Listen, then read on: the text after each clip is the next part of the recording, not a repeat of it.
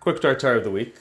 This week's parsha, Parshas Tzav, discusses the inauguration process that Moshe did to Aaron and his sons in making them Kohanim.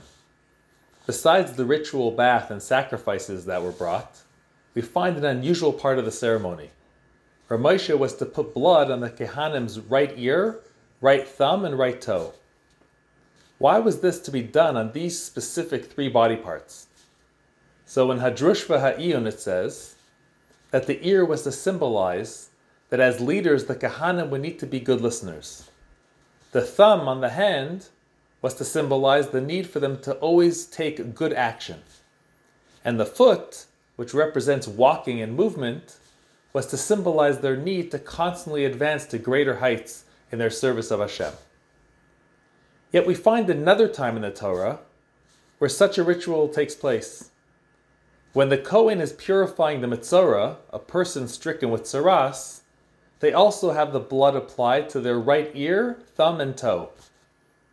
What is the connection between these two seemingly polar opposite situations that they are the only ones to have this unique requirement?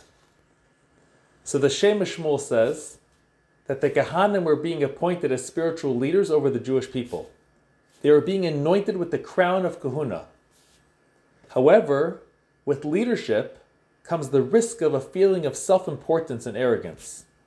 One can come to think that they are intrinsically more important than others.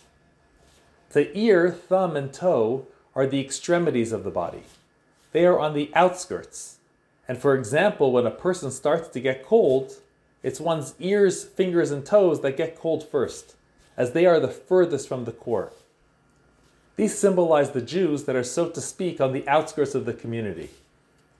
So as part of the ritual of becoming a Kohen, we sprinkle blood on the right ear, thumb, and toe to remind the Kohen that his entire purpose in his role is to represent the Jewish people, from the greatest all the way to those that may be considered far from the core. Without them, his position is nothing. Likewise with the Metzora. He got his tsaras because he spoke lashon hara, evil gossip. He spoke bad about someone in an attempt to elevate himself above them, to act in arrogance by putting others down. So he sprinkled the blood on his right ear, thumb, and toe to remind him that all Jews are equal in the eyes of Hashem.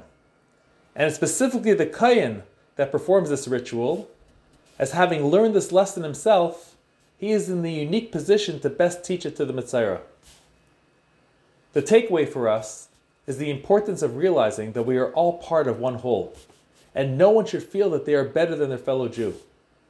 Especially as we stand right before Pesach, when Hashem took us all out of Mitzrayim and gave us all His Torah at Har Sinai.